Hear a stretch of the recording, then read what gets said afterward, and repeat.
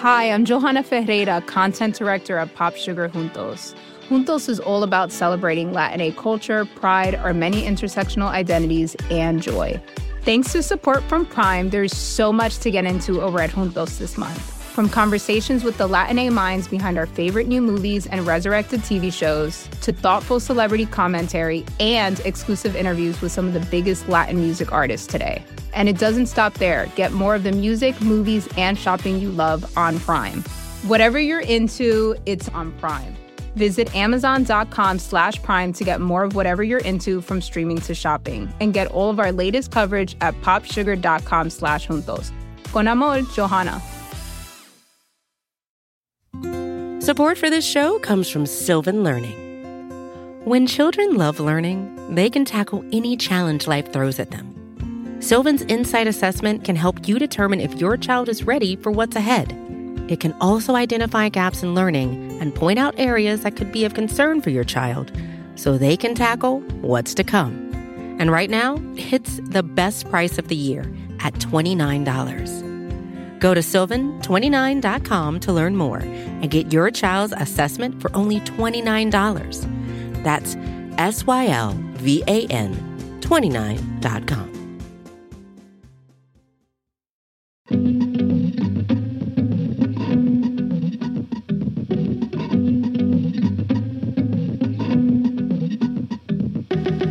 Hi, hello, how's it going?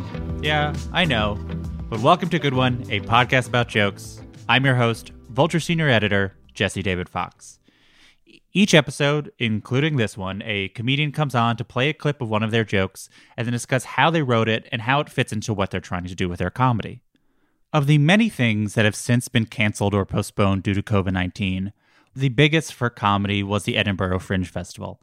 It's the world's largest arts festival, usually taking place over 25 days in Edinburgh, Scotland, with like 60,000 performers spread out over 3,000 venues.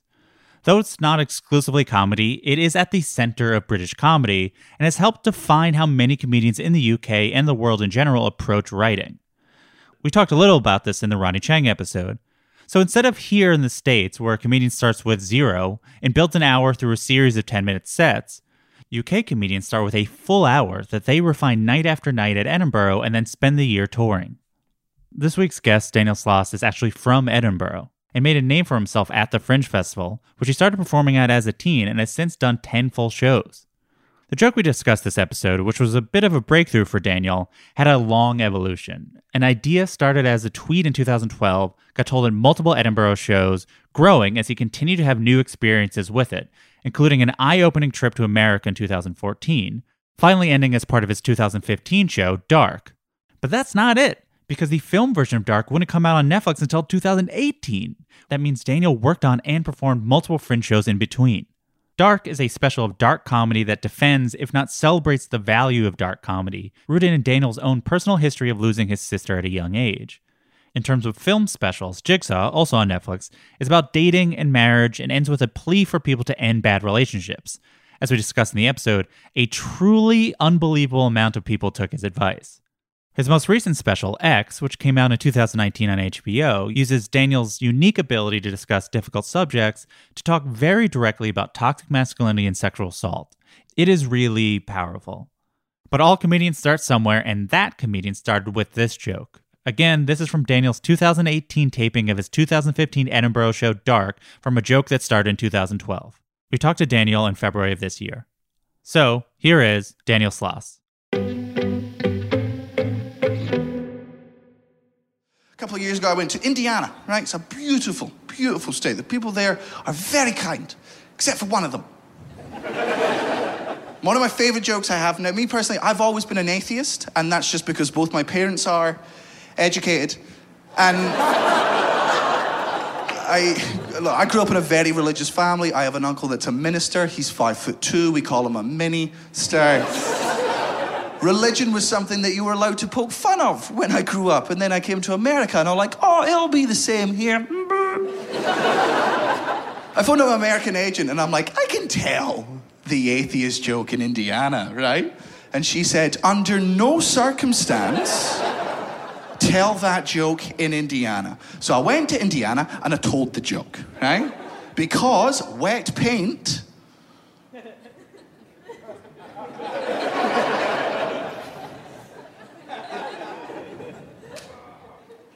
That is wet paint. That's why they put the sign there, just to let you all know. No, I'm used to having jokes I do not go down as well as I wanted them. What I was not used to was the reaction I got as I got to my first punchline of many in Indiana. Got to the first punchline. 40 out of 100 people immediately left the room. Right? Yeah, and not in the British way of like, oh, this isn't for us. We should quietly and respectfully leave. They left in the American way of like, fuck you, and gone. And it's important to note that the 60 people that remained weren't all fans, okay? Some of them were just very stubborn. Like, they hated me, but not as much as they loved sitting down. That was a real moral dilemma for them. They're like, this is awful, but I do love this. This is excellent. Now, I'm not an intelligent person by any stretch, so I was like, oh, maybe I'll win them over with the harsher punchlines. Oh, that'll get them. No, not at all. There was a man in the front row who was so upset by the joke, his only way of letting me know how angry he was to lift up his shirt, show me his gun, and say, you're lucky I don't shoot you. Now, where I come from, we don't call that luck.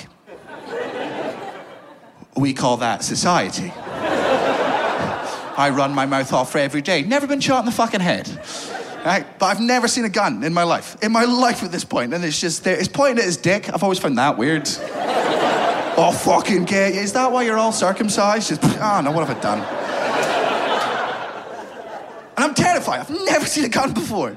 And this is what I love about your country, right? Because I think there is one stereotype that is true for most of you. And it's the friendliness, right? There is that just sense of friendliness. There was another American man there. He was realistically as upset by this joke as this man. But he stood up for me. And he did so in the most American way possible. Proper big American, big beard. Looked like he ate pancakes and shat freedom. Right? And he stood up and went, hey, you. Hey, little boy. Bit condescending. Little boy. Right? Hey. I may not agree with what you're saying. Loved you in Home Alone. Thought that was spot on. Right.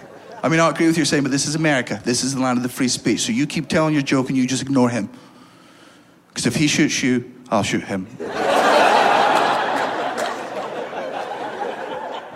Not before? Like if you're taking requests, before really works for me. Now, I will tell you the joke. Obviously, I've not learned any lessons. It was a very simple premise for a joke, as are all my jokes. It was basically, you know, as a parent, now I'm not a parent, but I do like speaking on behalf of people, because I'm white, middle class, and male, and that's what my people do. I imagine Christmas morning as a parent's very difficult, especially if you have young children. It's Christmas morning, it's 7 a.m, they burst out of their rooms, they run downstairs, they're so happy, they're so filled with joy. It's Christmas Day! It's the most magical day of the year. To them, magic literally happened overnight. They wished for shit, shit's there. What the fuck? That's insane. I'm 7 years old, but I'm pretty sure that tree shits presents. But you as a parent, you know, the time, the money, the organization, the stress that's gone into making this moment so special. But when you see that smile on their stupid fucking face, makes it all worth it. Then they look up at you with those big blue eyes that you hope resemble yours. And who do they thank? Santa. Oh, thank you, Santa, for these presents. Mummy and Daddy, isn't Santa amazing? And as a parent not willing to shatter your child's imagination, you must have to stand there being like, didn't he, the fuck? You know that disappointment that parents feel in that moment? That is exactly how doctors feel whenever you thank God.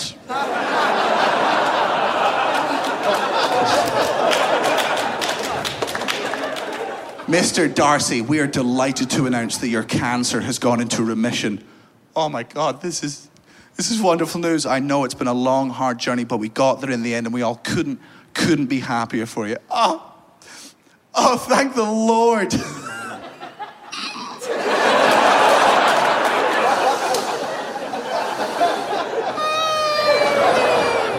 What? No, sorry, it's just funny. I just couldn't see his name anywhere on this fucking chart. I can see my name right at the top there. Dr. Michael sat with you through 2.5 weeks of chemotherapy. You're welcome, by the way. Dr. Connors, her name's there. She spent 6 hours cutting a tumour out your fucking lung. I've got the names of all the nurses and all the radiologists here. All their names are on this list. Can't seem to find the Lord's name anywhere on it. I tell you what, maybe in my haste to give you the good news, maybe I skimmed past it. I'll have another look.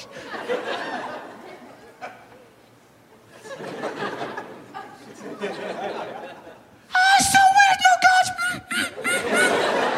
God. But the Lord sent you.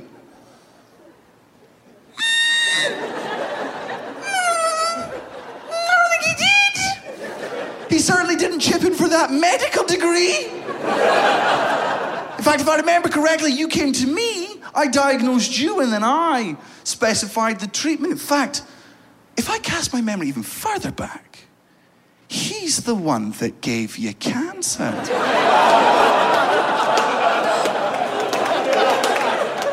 Why? Maybe because you're an ungrateful cunt. I'm here with Daniel Sloss. Thank you so much for being here. Thank you very much for having me. I'm so excited. So I want to set the table a little bit. So your first Edinburgh Fringe was in 2008. Yeah, first solo show. Your first solo show in 2008. You talked pretty harshly about how you were as a comedian for your first handful of years. Ah, shite. Yeah. How long were you bad? And when you say bad, what does that mean to you? I wasn't bad. I was still better than most other people.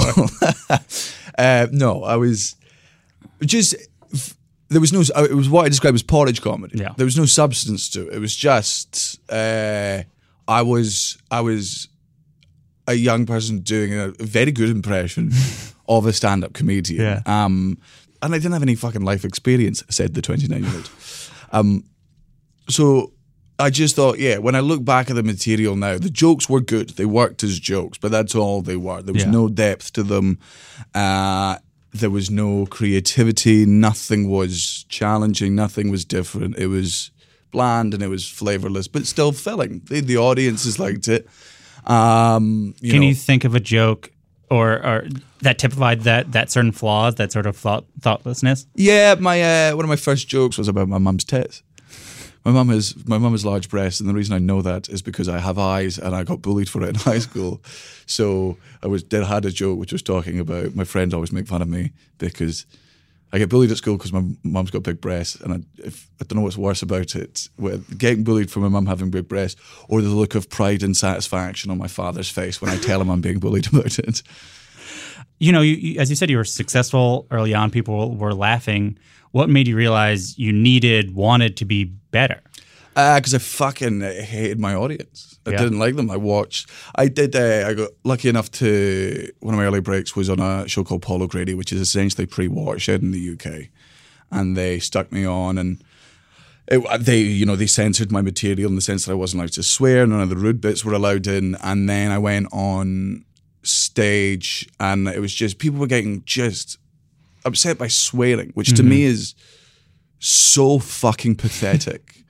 It's so fucking pathetic to be offended by swearing. It's like being allergic to water. Yeah. It's the blandest fucking thing, Yeah. and you're upset by that. How do you expect me to respect any part of you as a person if a simple fucking word, not even said with malice, upsets you? Fuck off. Yeah. I have no interest in you as a human being. You are utterly beneath me. Yeah. And people were getting upset. I don't like how much you swear. I don't like when people going, comedy's getting very blue. You go, oh, fuck off. I hated them so fucking. The idea of 2012 that comedy's getting so blue. Aye, it was just, and the joke that we're going to be discussing, I remember it was first time I started doing it was the first joke where there was depth to it. It was smart, and I was like, it was the first joke other comedians were jealous of. Yeah.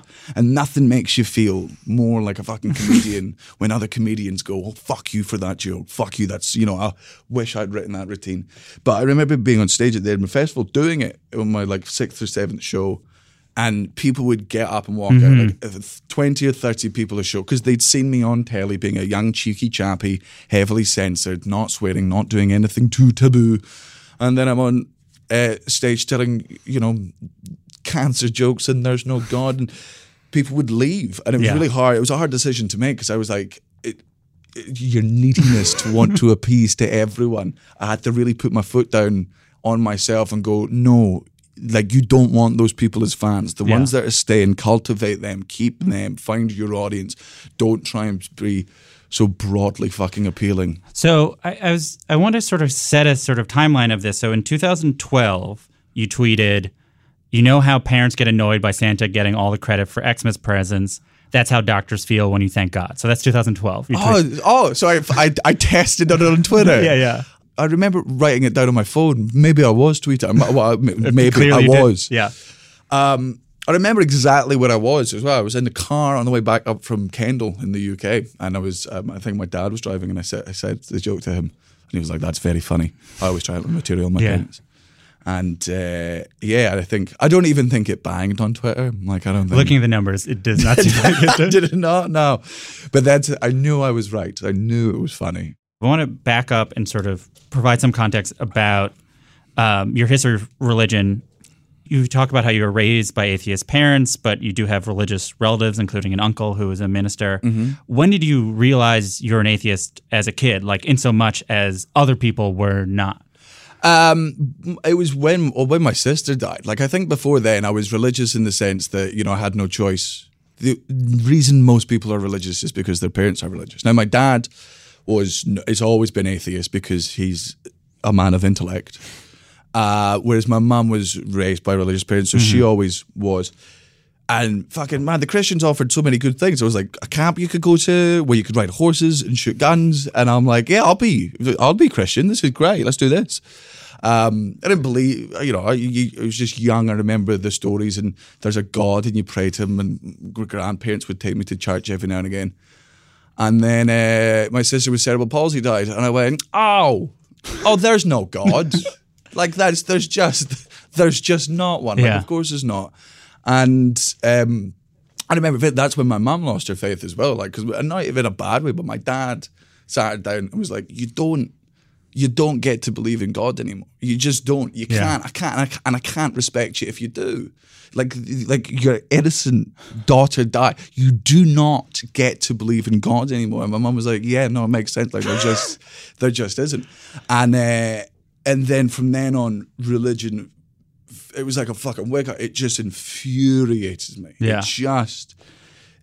I no longer respected it. I didn't want it to be at the forefront. People being like, it's personal. And I'm like, it's fucking rarely personal. Mm-hmm. It's rarely fucking personal. I listened to a lot of interviews with you, and what's interesting is sort of around the themes that you're going to be talking, you talk about that theme to everyone that will allow you to talk about it. Yeah, so like in 2015, 2014, 2016, you're just talking about religion in every single conversation I can find. Is that sort of how you're starting, which is, I want to write material around religion. I'm going to keep on talking about it and start with the ideas you're looking to express before just the sparks?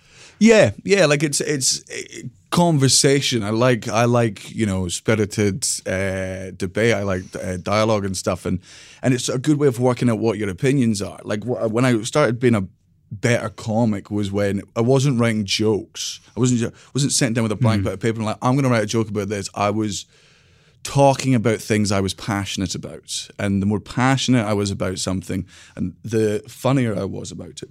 Yeah, it was in my head more, and there were some things you say things and you just go, oh, I didn't know I thought that. Mm-hmm. Like, I didn't know that was my opinion. And when you say things over and over and over again, they naturally get more tight and more succinct, and bringing it up all the time and discussing it openly really helps me flesh out ideas. So you tweet this, which, you tweet things, one tweets things, and you're like, now I'm done with it. I had this stupid idea. What made it stick with you? What made you like, oh, I need to work on this to make this something I'd actually talk about on stage? Because I knew it would fucking piss people off. And I knew that line would piss off people I hated. Like the very, very zealot religious people. I knew it would fucking wind them up. And I wanted to do that because they wound me up all the time. Yeah. And I'm like, tit for tat. You're going to go around shouting your stupid shit. I'll go around shouting my stupid shit. In comedy, writing is a broad term. At this point, what does writing look like? So that time, my process was I would type it out on a computer, And then, like, I would print it out and, like, sort of rehearse it just to get all the lines in my head and make sure that my delivery... Man, I'm talking, like, holding my mother's comb, looking in the mirror, fucking typical rehearsing. That's what I used to do. And because my mum made me have a work ethic, because I still lived at home with my mum. And she was like, if you're going to fucking do this for a job, you're going to do this as a fucking job. She works from home. She's like, you're coming downstairs and you're doing it 9 to 5 in front of the computer. So we sat in there, write my jokes, and the only time I was allowed up was to go and practice in front of the mirror. And so it would get in my head, and then I'd record the set. I would do a set. I would do it on stage that night, and then I would sit down with the bit of paper, and whenever there was a laugh, I'd do a tick on the bit of paper, and we'd like, laugh there, laugh there, laugh there. And if like if I fluffed a line or something, it was like a squiggle. I'd be like, you need to perform this better. This needs to be tighter. And what that let me know is you can see where the punchlines are. You can go, right, they laugh there, but then they don't laugh again to there. So either there needs to be 3 jokes in that point, or this needs to be tightened down as much as possible, because I want it to be fucking gag heavy. Like, my favourite comedy that I ever laughed at was the stuff where you're struggling to breathe. You know that fucking laugh that you get, like when you're young and you're staying over at your friend's house and it's past midnight and you're not allowed to be up, and you can't breathe, tears are streaming down your face, like that. That's what I was wanting to do. So I want to make it punchy as fuck. But when I started doing this joke, there was different levels of it, which was there were silences where I was just going, no, leave those in. Yeah. Like those, that having them be shocked by these bits is good. I've evoked a reaction, therefore I'm in control of a reaction. Now I'm in charge of your emotions. It was a very stupid thing of you to do to let me know I could upset you. And now I'm in command. So the joke has, I would say, sort of 2 sections. When you play the joke as is, it just sort of starts being like, how Christmas morning, and you're just talking about that. What do you like about that style, where it's sort of a longer build up to what it's actually about? Because up until the punchline, it's not a horrible joke. Yeah, it's a lovely story. You're evoking childhood memories or joyous memories of parenthood. There are religious people in the audience going, oh, what a lovely joke about Christmas. The Christ-like holiday, the best time of the fucking year, where we all pray to, that. Yeah, I didn't even think about how Christmas is a religious holiday. Yeah, that's part of the joke. But it evokes this. This is going to be a nice joke. I'm listening, and then I punch you in the fucking face. Yeah, it's interesting because there's something about the structure of the first half, which it can somewhat be a joke, which is like, it's these kids are ungrateful. It's actually very similar. I don't know if you know the Bill Cosby "Thank You Mom" joke. He has a joke about a father raising his son to play football, and he trains him every day, and he wakes up every weekend to show him how to throw a football. And then he wins the big game, and the reporter is like, do you have anything to say? He goes, thanks, Mom. Oh, great. Okay. So this joke has a similar like that, and you're like, I guess that's... And then it's a complete sideways. But it happens. It happens all the time. It happens in sports. You have UFC fighters or boxers, right, who've just won a fight, and their entire coaching staff are behind them, who missed their kids' pageants to help this person win a fight, and they're like, "I'd like to thank God," and you're like, "No, you don't. No, you ungrateful prick. Like, that's not who did it." And then what's interesting is sort of there's the metaphor, which is a scene, and then the act out, which is also a scene. It would be too much to say like, oh, this is more of a Edinburgh or UK style, but it is more stagey than I think an American comedian wouldn't. It just so clearly shows that you wrote something and prepared it. Yeah, and it's something that like the first time I came to America, it blew my mind that comedians just went on stage with no fucking material. I'm like, what are you doing? What are you doing? And it's because over here there's no. Not to sound like a dick, but none of you ever feared your audience, and it shows. Like American audiences are so from the second you walk out on stage, it's let's give this guy a chance. Like, why would he be on stage if he wasn't good at what he do? Whereas a comedian, you're like, no, there's so many shit comedians out there. Like, and in the UK, if you do not make that audience laugh, like we did gong shows. I don't know if that's a concept here. Not for a very long time. Right. Well, gong shows are pretty much the only way you could get spots at like the Comedy Store in Manchester was you go on stage, you've got 5 minutes. If you last the 5 minutes, you get you can come back maybe and do another 5 at a real night. But there's 3 people in the audience with their cards, and if those 3 cards go out, you get gonged off halfway through your fucking set. It's a horrible, terrifying thing. You've got to make the audience laugh from the fucking get-go, especially when I was young. Like, I walked on stage. I look young now. I looked like sperm when I was 17. Like, I was so youthful that they didn't trust that I was going to be funny, and I had to. I always had to be the best in the bill. I always had to just punchline, and and to know, to know that the jokes are funny, I had to put the work in. And then I come over here, and comedians who I love, like Bill Burr, he said a bit of advice on a podcast once, and it's a bit of advice that I can't take on board, and it kills me because I love him so much. But he was like, you wouldn't rehearse a conversation in front of your friends in the pub. And I go, well, no, Bill, but we can't all, be as good as you. Like, it's not that natural. But also, I do kind of practice it in conversations. It comes up. Something about an American style had evolved where, especially over time, by the time you're coming up, by the 21st century, where you wanted to seem like it was not rehearsed, even if it was rehearsed. But that's the con. That's the con, is convincing. For me, or it's always been, you have to convince the audience that this is the first time you've told the fucking joke. But what I think happened is you've got all these amazing comedians who do that so well, and then you have this generation of damn comedians go, oh, you just go on and talk, and you go, no, you fucking idiot. No, you've missed the entire point. The point is these... Dave Chappelle's a bad example. He probably is just saying those things, but that's after years and years of what he's doing. But all the rest of these specials where you watch them being effortless, the reason they're effortless, I believe, is because it is so fucking tight. It is so ingrained. They know every single thing, and that's how they can make it look unrehearsed. You've talked about how Edinburgh is like doing 2 years on the road in 30 days. You're doing it every night. So you're doing this and people are walking out. Over those course of 30 days, how's the joke evolving, and how are you evolving to sort of like get through that? By the end of 30 days, what are you now as this comedian? Because now I'm becoming better because I'm learning slowly that it doesn't matter. It's not about appeasing everyone. And also, like in the lamest possible way, it felt fucking naughty. Like the people that stay in the audience with you, they're also thrilled that people walked out. That makes it funnier for them. Yeah. People getting annoyed by this. And the reason they're getting annoyed isn't because the joke's offensive or anything like that. The reason they're getting upset is because your faith isn't as strong as you thought it was. Right? I believe that the world is round. You can make fun of me for believing that the world is round all you want. I'll never be upset by you insulting me because the world's round, because that's how strong my faith is. I insult your fucking religion. Why do you get pissed off? Because I made you doubt it. I rocked your belief. And that's a level of power. So I got more confident in it. It was I like having a swagger on stage. I like the fucking Jesselnick, chest pumped out. I'm the greatest person in this room.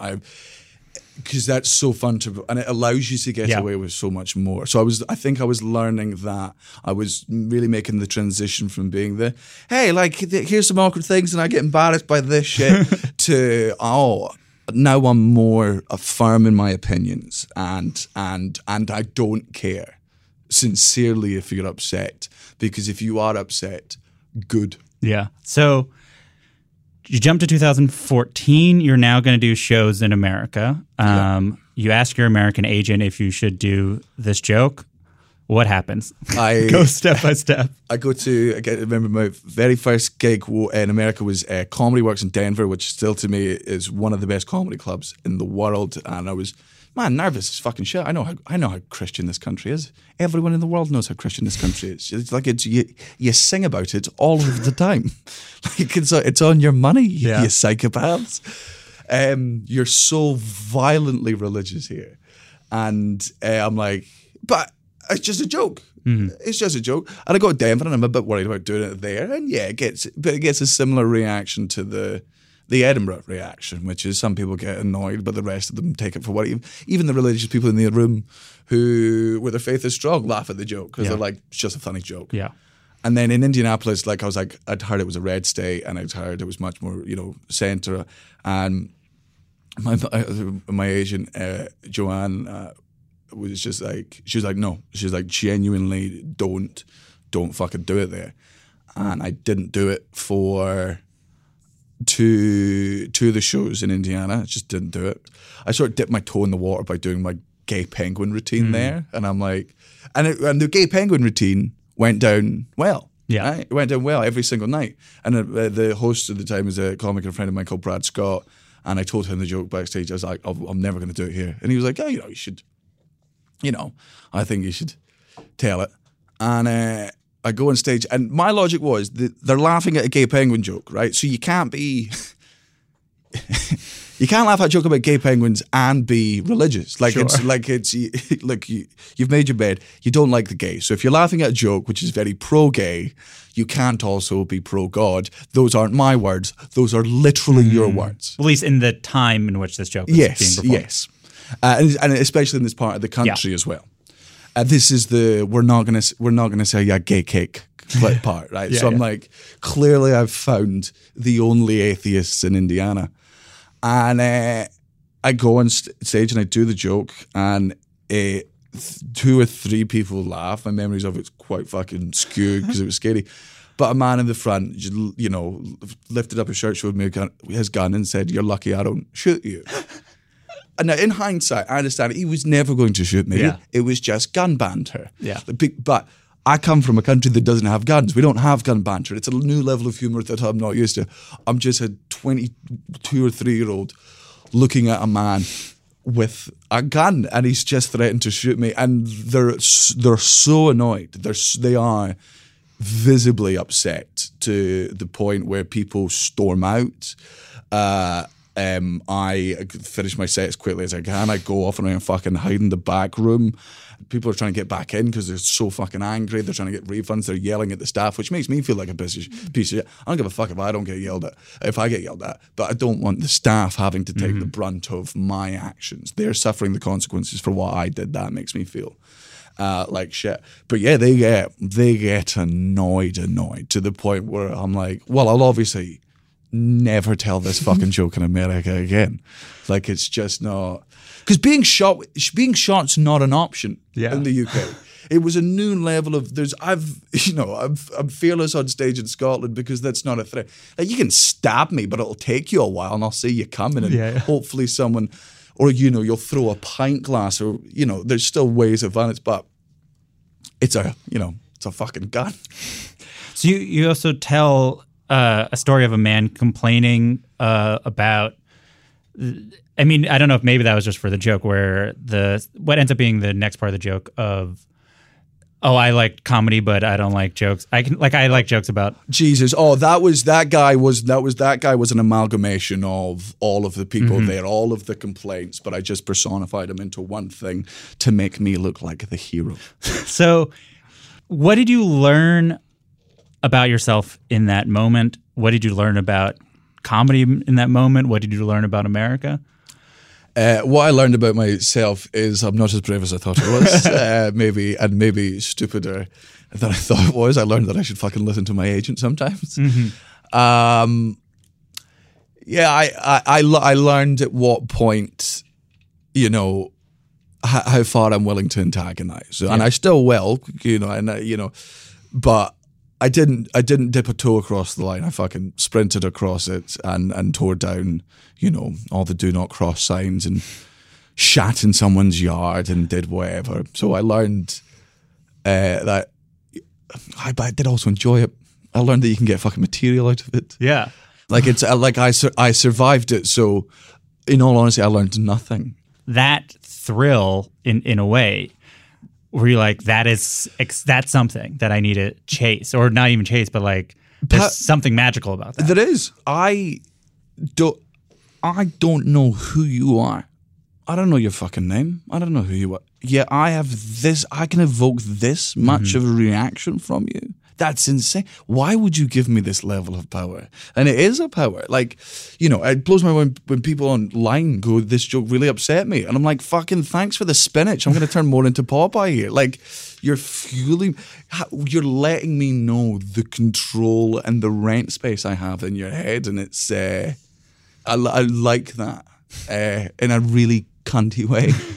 You grew up in the UK, but you watched American stand-ups, but you were seeing final products for the most part, and then now you're an American stand-up ostensibly.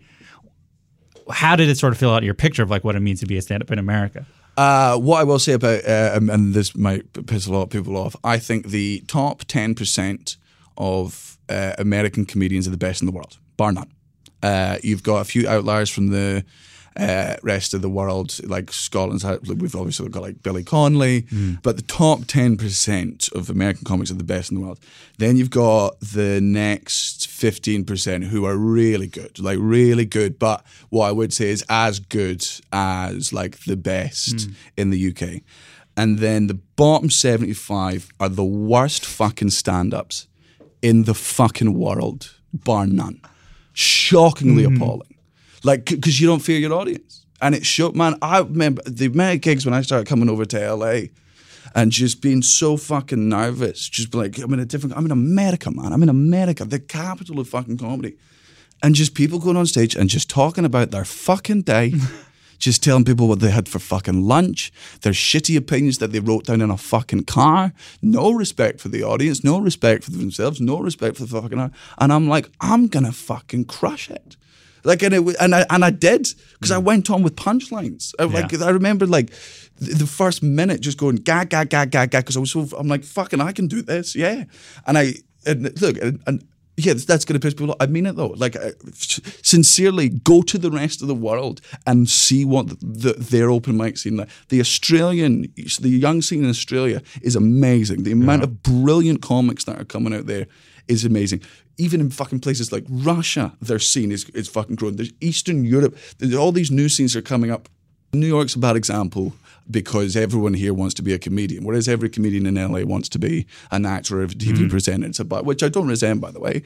I resent it in a bit of, you're taking stage time off of people who genuinely want to do this for a living. But the game is the game. I'm not going to begrudge anyone for taking opportunities and taking advantage of it. But it fucking shows that there's just not a love of the craft, and a love of the craft that the rest of the world has, because we grew up watching that 10%.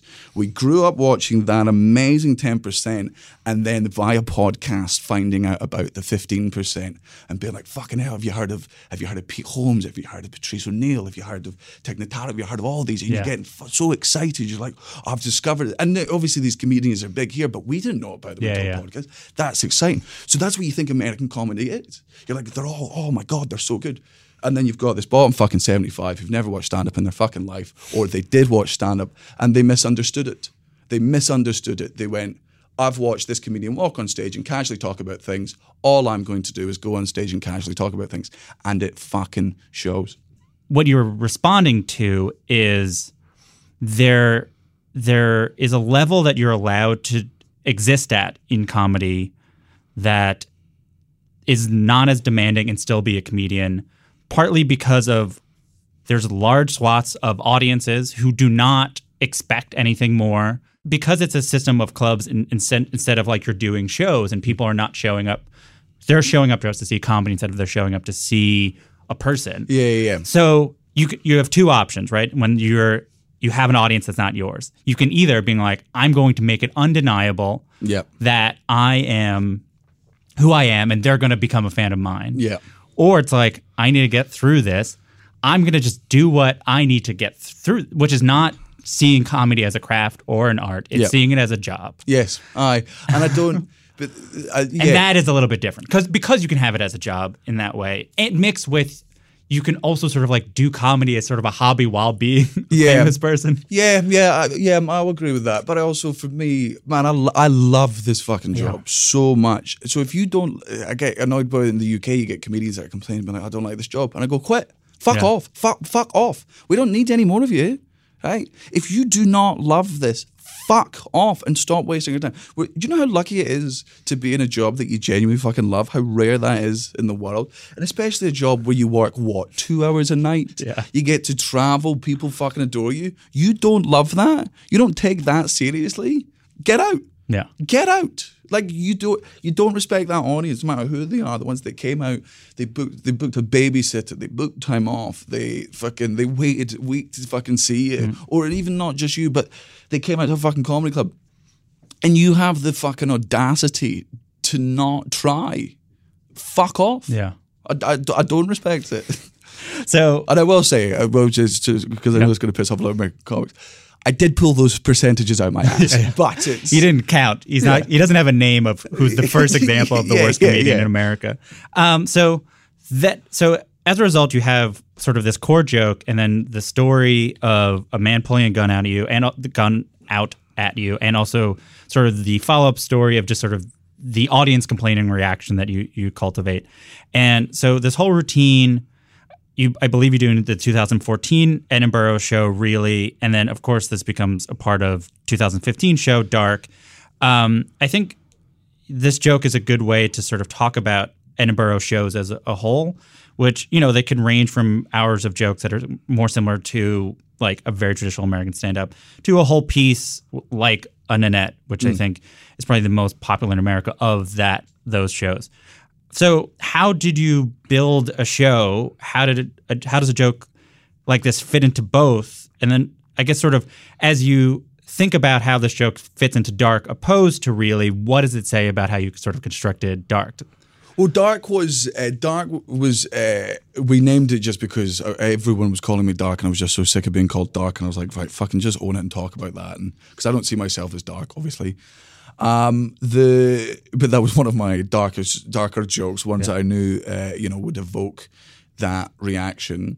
But it became part of the narrative in a way, like because that was the show, which I didn't mean for the show Dark to be dark. I came to America and I wrote a joke about. Did a show where I got to talk about something I'd never spoken about on stage, and that's when I started speaking about my sister, Josie, and that was the first. This was at Risk. Yes, it was at Risk in LA, and it went really well. And it was the only reason I then suddenly realized I'd listened to Tig Notaro's Live as well, and just that thing of where you just go, oh fuck. Like I didn't know you could do that. I didn't know that was an option. That's amazing. She really inspired that sort of honesty, the rawness of truth and uncomfortableness, and that silences in comedy aren't necessarily bad when you're in control of them. I want to have a sense of, especially Dark, which sort of fits as a, it's not a narrative necessarily, but as happens sort of, it then also happens in Jigsaw and X, where you sort of like, at the beginning of the show, you'll joke about a subject area in a straight joking way. And then the end of the show, as you described, you do sort of a 20-minute TED Talk, which often looks at one of the subjects we've already talked about, but in a much more serious way. And I think in Dark, which is sort of the first where I think you figured it out, which is sort of you do quote unquote dark comedy, and then you're like, this dark comedian you saw, this is the why of it. Yes. Is that how did you land on that opposed to a integrated show, or, like that style of, I'm going to do jokes that are sort of around, and then, two sort of separate with a sort of harsh turn? Sheer dumb luck and coincidence. There was never my intention with any of those shows. Like the show Dark was just going to be a compilation of jokes, which is what my shows essentially always are. And then the narrative came in, and it just fit. Like the story about Josie just complemented the stuff, and then I realized that there was a through line, and through performing it every day at the Fringe as well, your brain suddenly goes, oh, connection. So it naturally tightens the more you perform it. Same thing happened with Jigsaw. And the end of Jigsaw didn't work for so long. Like it was. I couldn't get that joke working because I was just so angry at people in shitty relationships. I was just yelling at the audience, just going, the reason you're all in these fucking relationships is because you're all lonely and you're all pathetic at being single. And the audience going, what are you fucking, what is this? This is horrible. And my best friend, Jean, she hadn't even seen the show, and she goes, I know exactly what you've done without even seeing the show. That's what you always do, which is you've made it about them and you need to make it about you. How did you arrive at these conclusions?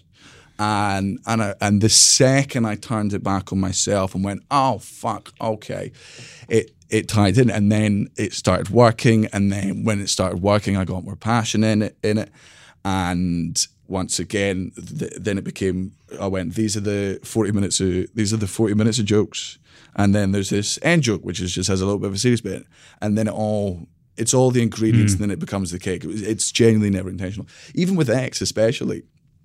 Was once again, X was just going to be just another hour of jokes where I occasionally would talk about toxic masculinity and the love of my goddaughter, and then my friend sexually assaulted my other friend, and I was I can't not talk about this. Like, it is on my mind, especially like I do like being honest on stage. I do think it's important, and I remember writing the show and doing previews of it in small parts of Scotland, and I'm just going, I'm not saying what I want to say. I'm saying some of what I want to say. I'm talking about topics I want to talk about, but I'm not saying what I want to actually say. And then I started writing it with my other friend, the end bit, just to get obviously the tone right. And then it naturally, coincidentally, tied in with the toxic masculinity stuff.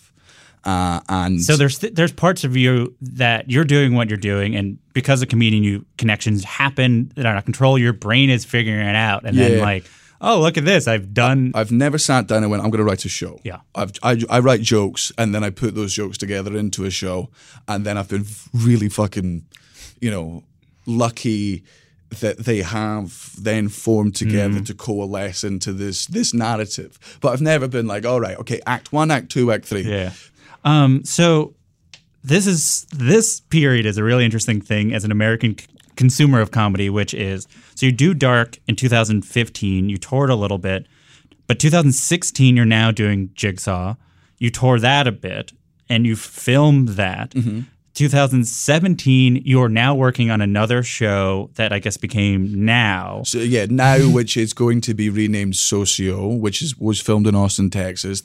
We filmed that last year. So, but by the time you're done touring Dark, from what I heard you explain, like, you knew you were going to do it for Netflix, but the timing of that was sort of held back. Oh, yeah. So which means there's a sort of this period where you're working on other shows and Dark sort of exists. Yeah, and it does my fucking head, and I still have it now. I fucking hate having a back catalogue. I hate it so much. I own. It's so hard to look forward when you've got things behind you. The fact that Socio isn't out is driving me insane. It does mess with the sort of idea that a comedian goes, like, you're seeing a comedian what they were at that time, but yours are sort of jumping all over the place.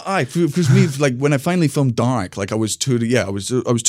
Dark was dead. Dark was 2 years fucking old and finished, and wasn't even filmed. And then while I was on the Socio tour, the Now tour, I get the Netflix deals.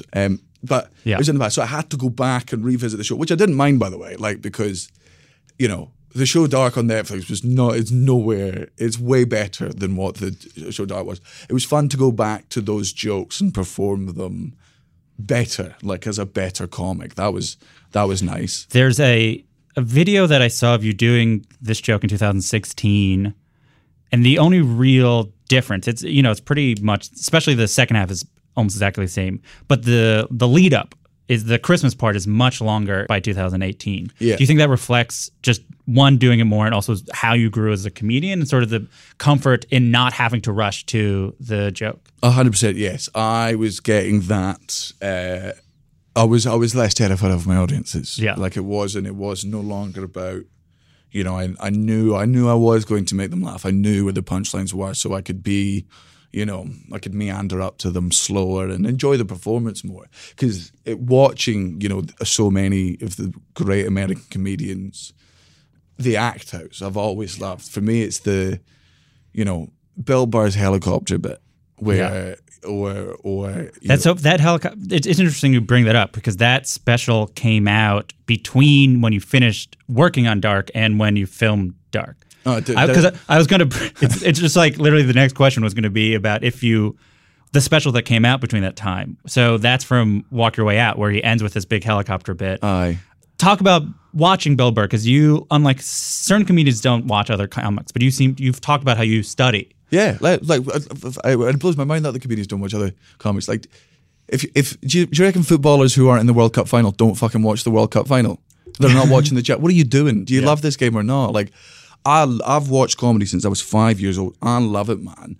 And I understand the fear of that people have of I don't want to be fucking influenced. I'm like, I do. I absolutely do. I want to see what the best are doing and be fucking inspired. Like, seeing comedians at the top of their game going, taking the talent doing that left out, going, I didn't know I could do that. Bill Burr, that helicopter bit. I didn't know mic technique could be so impressive. I didn't know you could play around. Like, the act house, watching comedians do all these so many impressive bits. I'm like, fucking, why don't I? What the reason she's the best at this is because she does that, and I don't think that's stealing or borrowing. It's being inspired. Yeah, like it's just going fucking okay, we can do more. It's like a chef not eating at other restaurants. Yeah. Sometimes when I write a funny joke, I'm like, fuck, have I heard this on a special somewhere? Yeah. Like, is this my own genuine fucking thought? And that's why it's good to be friends with so many comedians who also love comedy, because I'll always put it in my group chats and be like, has anyone heard a bit about this? Has anyone heard a bit about this? And they'll go, no, we haven't. And thankfully, from what I know so far, it does come with a bit of anxiety. But when comics don't watch other comics, I'm like, how can you possibly ever expect to be the best if you don't know what the best looks like? Yeah. That's insanity. We'll be right back.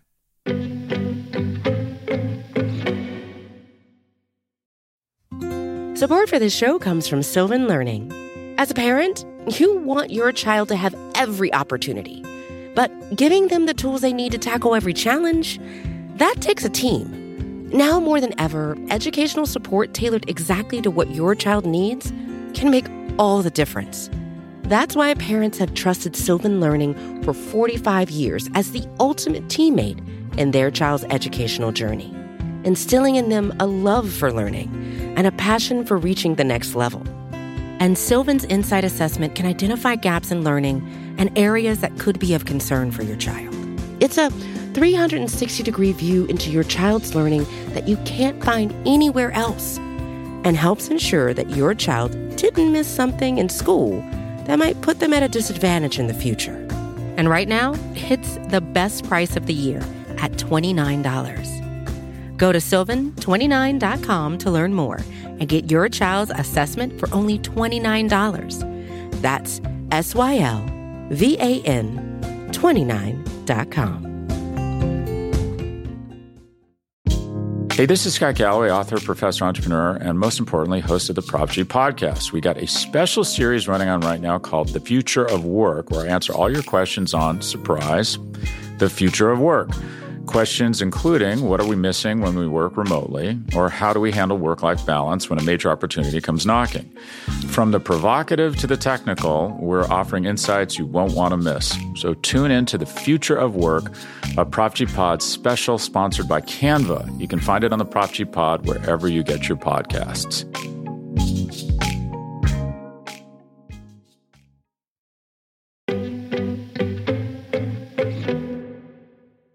And we're back with Daniel Sloss.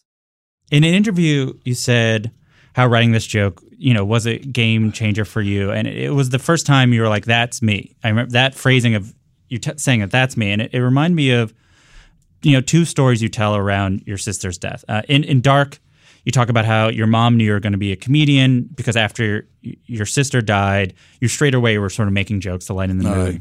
And your dad remembered it was when you were going to be a comedian because even though your sister was dead, you still want to be the center of attention. Yeah. And the other story is the first time you remember you're making your parents laugh was the day your sister was going to be buried, and a hearse showed up and you called it a limo. Yeah, I thought it was a limo because it looks like a fucking limo. And so when you say that's me, you've been doing stand-up for a while, but then this joke happens and that's me, and you have these experiences. Who is the you that you saw in this joke? What did you see? It was an opinion. Yeah. It was my opinion. Like, as you've clearly learned from this conversation, I'm unapologetic in my opinions, and obviously I think all of my opinions are correct. Before, I was always, every joke I told always had that inflection in it. It was always, is this funny? Mm-hmm. Is this funny? And that's not how I talk in real life. That's not how I make people laugh in real life. I go, this is fucking funny. I'm going to tell you this thing. That was the first time when It was. There was no question in my voice, and I felt like a stand-up. For me, it was a real routine, and it was the first time I'd ever had rolling laughter, like truly, like where laughter carried on between jokes. But so the silences were filled by quiet smatterings of laughter, you know, which when I'm in an audience and I'm watching comedy, like I love the first big laugh.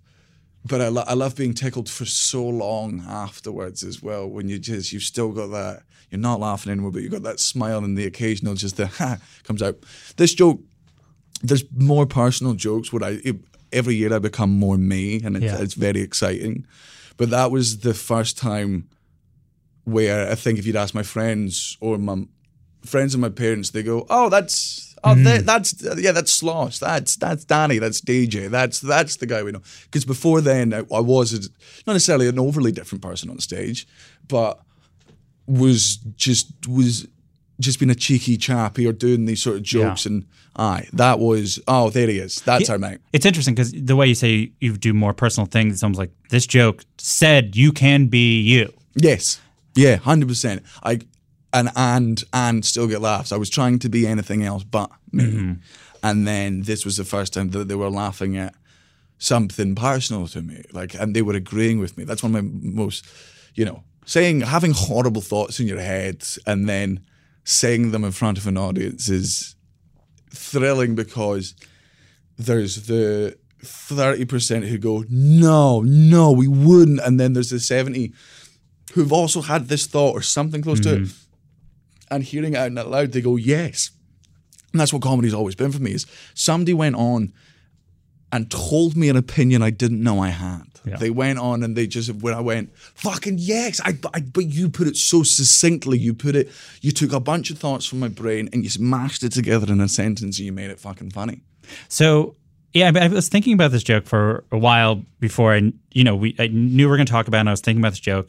And it wasn't until, I think, this morning that I was like, this joke is making fun of this person who just survived cancer. And I was like, the person you chose to is a person who went through a very long battle with cancer.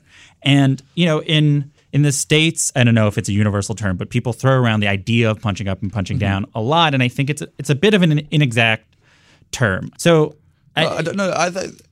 That's not my opinion. That's your opinion. That's like that cancer bit. Me making fun of the cancer bit. That's not what I'm doing. That's what you're doing. That's what you're saying. I'm being you, and yes, it is fucking horrific. Yeah, that's the thing. This isn't my opinion. This is your opinion in its raw form of what it is. This is what you think, and I'm showing it to you. And I bet you fucking hate it, because I fucking hate it. So I want to talk broadly about how you think about the subjects or targets, in so much as you've told the story of. It's interesting. It's one joke you used to tell, which ultimately gets at both of us, which is in America, you say obesity is a disease, but being gay is a choice. Yeah, and you stopped doing that joke because someone who was overweight reached out and said this was offensive, or not offensive. This hurt my feelings, not offensive. But also a person around, I believe, at the same time was like, "Thank you for telling these jokes. It inspired me to come out to my parents." Can you talk about how you think about it and how maybe that's evolved? I don't want to upset people. I don't. It's not my job to upset people. I didn't get into this job. I want to make people laugh. And sometimes when you're trying to make someone laugh, you don't. And sometimes you hurt them. And it's not black and white. Sometimes you get it wrong, right? And I think we should be allowed to get it wrong. That's what this part of this job is. But I'll work out whether I give a fuck if I offended someone. Yeah. And sometimes I do. Sometimes if somebody goes, "Hey, I know you said this and I know it was just a joke, but it felt like you were saying this," and I'll go, "Oh, well, that's not what I was saying. I didn't want," and I'll take that on board. That's not censorship. Yeah. That's nothing like that. That's being a human being capable of empathy and learning and going, okay, if somebody came up and with the punching down thing and they were like, it felt like you were attacking me in this or my people in this, I would go, well, one, was I? And if I wasn't, okay, is it worth changing the lines? Is it important to change the lines in this? Because I don't want it to come across as insulting a type of person that I'm not Yeah. insulting? Or is this person just being fucking overly sensitive? Yeah. And it's different each and every time, but I am open to it all of the time. Yeah, I mean, I imagine if like lots of cancer patients were like, "This broke my heart," you'd be like, "This is not worth it. That's not. That's a failure of the joke." Yeah, man. If they came up and they were like, "Hey, that really upset me," but what I found in all these jokes, and it's what happens all the time, is it's never those people that are offended. Yeah. It's my friend's mum's dog's babysitter had cancer and it upset me, and I go, "You're too far removed for me to give a shit. Don't give a fucking shit. You jumped in front of a bullet that wasn't aimed for you. That's not your fucking right. Doesn't make you a hero. Stop pretending to be one." So let's talk about that person's offense. And you know, you've talked about offensiveness as a narcissistic act. All these people are laughing. How dare you to be like, I'm offended. Mm-hmm. But I want to put this to you. You know, I've talked to Anthony Jeselnik about this, and he goes, comedy without political correctness is like football without the football. And though he's probably talking about American football, I think the metaphor works with all the types of football. Which is, if there are no lines, you are not pushing anything. I choose what lines I want to cross, and then I choose if they're worth sort of crossing again. Like, it's just about whether I give a shit that you're upset. I like going over the lines in different ways, but I don't go over it for the sake of, or at least I don't think I do. I don't go over the line for the sake of going, no, that's definitely not true. I absolutely do. But I think when I go over the line for the sake of going across the line, I really try to make it obvious, being like, hey, this isn't my opinion, but I'm going to say it, because having this opinion would be fucking awful. If you sincerely thought this, you would be the worst person in the world. But I clearly don't mean this. That's why this is funny, because I'm pretending to have this horrible opinion and taking it to its furthest extremes. And when people are offended by that, and I go, you genuinely didn't get the joke, right? They go, but you said this, and I go, yes, but I meant this. I'm not explaining sarcasm to you. I'm not explaining that joke to you. And you're deciding how many people not getting it is worth. Yes, and it changes all the time, and I have been wrong before, and I will be wrong again. I saw you perform recently, and you were talking about the idea of how rats laugh. Mm-hmm. Is it okay to bring this? I don't want to ruin material. No. Can you talk a little bit about the idea of learning about rats laugh? Yes, there was a great comedian called Shane Moss who had a podcast where he was basically talking about laughter, and it was one of the things that really stuck out to me, that there was scientists had done experiments where it's basically if you tickle a rat's belly, it will sort of let out joyous little squeaks, which is a rat's version of laughter. And obviously it's the sensation of being tickled, but what else is making them enjoy that? And it's because any other time the rat's having its belly openly exposed like that with something at it is a death sentence. Yeah. It's being attacked, it's about to be killed. But this is a safe version of that, and that's why it's fun. It's like, if this was happening for real, this would be fucking horrendous. But it's not happening for real, so this is dangerous. And it's dangerous, but it's safe. Like, it's thrilling. It's like the reason roller coasters are exciting, because you go, I shouldn't be going this fast. This is fucking insane. And that's what comedy is a lot of time. You go, I shouldn't be saying this, but I am. Yeah. I'm not doing the things I'm saying. I'm pretending to do the things I'm saying. It's a safe violation. Yeah. And sometimes you get it wrong. Sometimes I explain afterwards, like when people take offense to things, I'll go, right, allow me to explain to you why you're not allowed to be offended at that, and it's because of these reasons. And I think that's a good way of doing it. Just going, hey, let's take it. Hey, we were just in the joke, and it upset some of us. So let's step outside of the joke and let's all look what made these idiots upset, but while still being, gentle and understanding, but making them understand. They go, hey. I'm not denying the fact that it upset you, but you need to understand that my intent was not to do that. I did. I'm not fucking apologizing for it, right? I'm not. If you want an apology from a comedian, go find a lesser one. Mm-hmm. But let's together make you understand it. And because I've done that so much in the past now, I have an audience that knows, and that's such a privilege. It's watching you watch Dark, Jigsaw, and X in order. And it's somewhat like watching the sort of arc of a superhero, in so much as, like, Dark, it's like he's found out his powers. And Jigsaw, where you've caused all these breakups, what's the number at now, 1,000? I think the divorces is about 100. I got told about another one last night. 158. So it causes 100. So you're like, oh, my jokes have impact. And then X is, I'm now using this power to persuade to do something. Aye. Well, not even, X wasn't really about persuading, but the thing about X for me was, I don't think men are fucking bad people inherently. I think a lot of the time we're ignorant. But here's the other thing: yelling at men doesn't work. It would be lovely. It would be so good if yelling at men worked, but it doesn't. Because I know when you yell at me, I shut the fuck down and I stop listening. After everything happened, I understood the stuff I'd been ignorant about. Being amongst sexual assault and feeling complicit in things, and the guilt that comes with fucking was I responsible for this? If I was responsible for this, how much was I responsible for this? How much of the onus is on me to be better? And just going, oh fuck, I didn't know. Like it's everything afterwards. Like, oh, it's so obvious now what was happening. But that's the thing about ignorance is it's you don't know. So it would be very easy with X to have gone and written a show, and early iterations of it was, halfway through I get a standing ovation from the women in the room, and I'm like, and I had to rewrite that bit because I hated. It was really difficult because obviously it's there to empower survivors, but when they were whooping and cheering points, I'm like, no, stop it. The men are listening. Stop, for the love of God, don't alienate them. You do not blame them for things. Do not yell at them. Explain things gently to them in the same way that I've had things carefully and delicately explained to me over the years. And there were so many times, especially in America, where you have this fucking cancerous whooping culture in comedy, where. And people are like, whoa, and I'm like, don't, like, you're destroying the message. Yeah. This isn't about blaming men for things. This isn't about blaming anyone for everything. This is just, I don't need to convince the women in the audience of anything. Yeah. Right? I don't need to. I'm not there to change their minds or even anything. For the guys, I'm there to just go, lads, this happened to me. I didn't do enough. So just be a bit more vigilant. And it, starts a dialogue.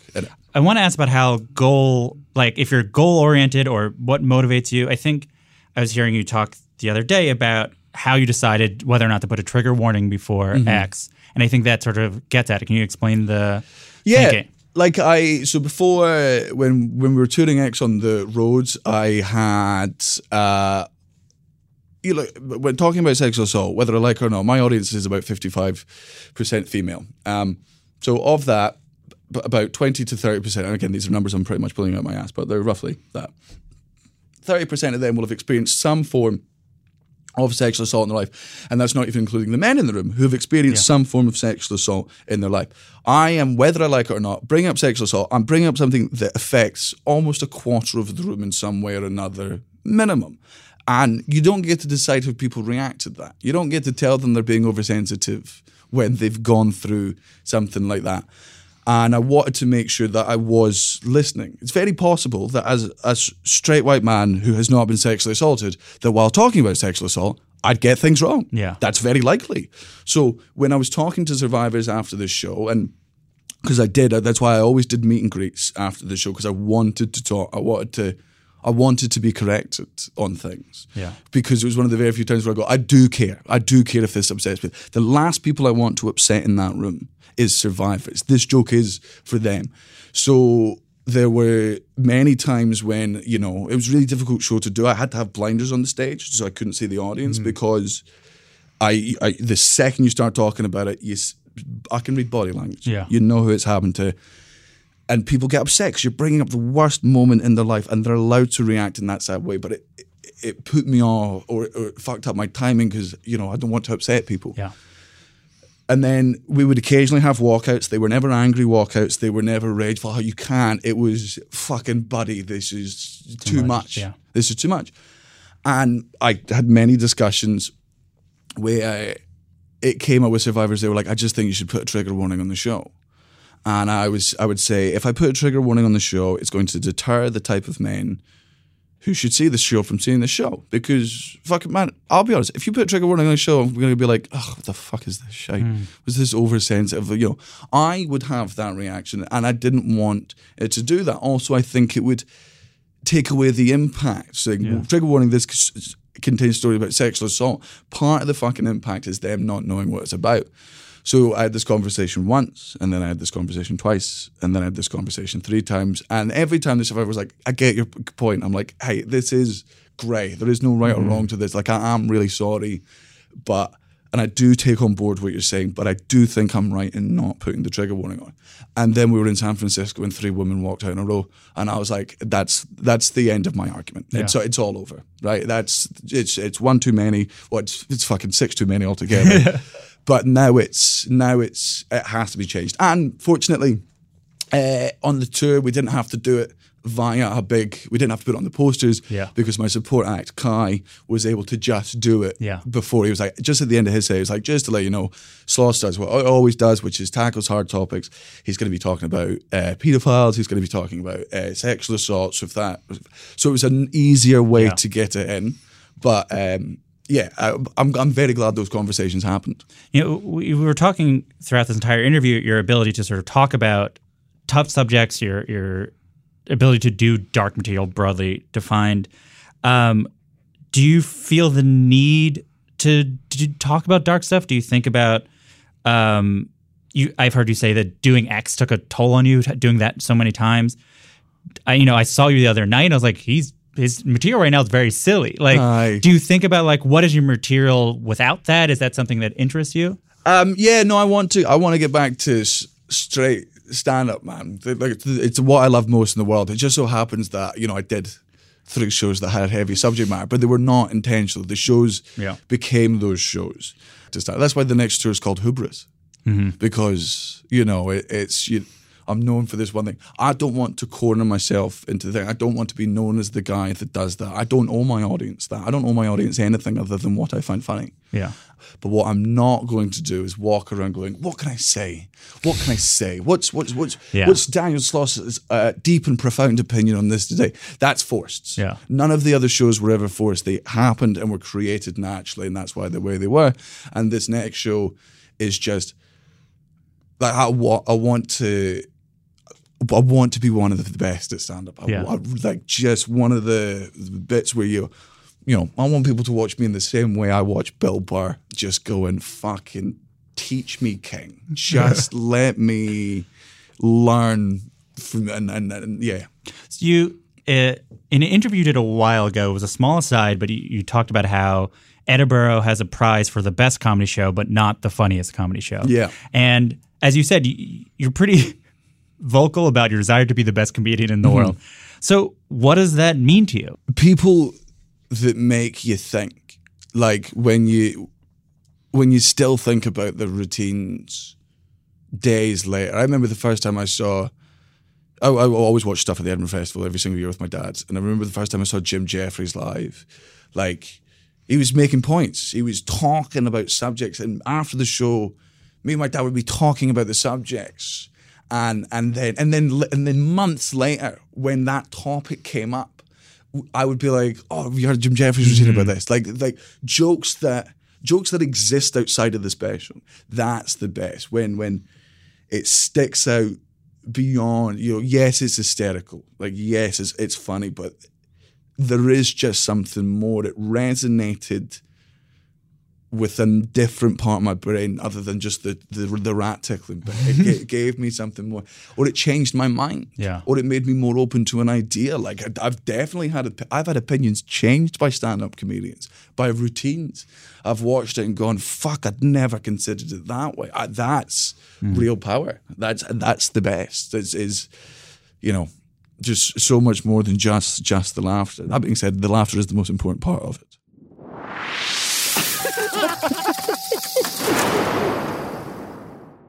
That sound means it's time for our final segment, which is the laughing round. It's like a lightning round, but because it's comedy, it's a laughing round.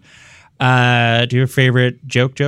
One always pops to my mind, and it's not. There's a bit of political incorrectness to this, but not in a bad way. Yeah. What noise does a gay shark make? What? Da da da da da da da da da da. Just always tickled me. Is there a joke you wish you could steal, in so much as it is now out of whose ever act it was in, it is now in your act, everything else in the world is the same, no one's going to yell at you for stealing, it's always been yours? Oh, God. I'd tell you what, fucking if I could, We Think We Know You, Bo Burnham's routine. Yeah. Fucking, there was one of the times when you want to talk about the best. That was, as a comedian, I watched that routine and I went, oh, Bo wrote that for me. Oh, that was real nice of Bo to write specifically a routine just for me. What a nice, swell thing of that lovely man to do. I'd love that one. Yeah. So you've performed all over the world, and I was thinking I'd like you to pick the 3 best and 3 worst cities to perform in, but just list all of them so it doesn't look like you're throwing any city out on the bus. Oh, Kilmarnock worst.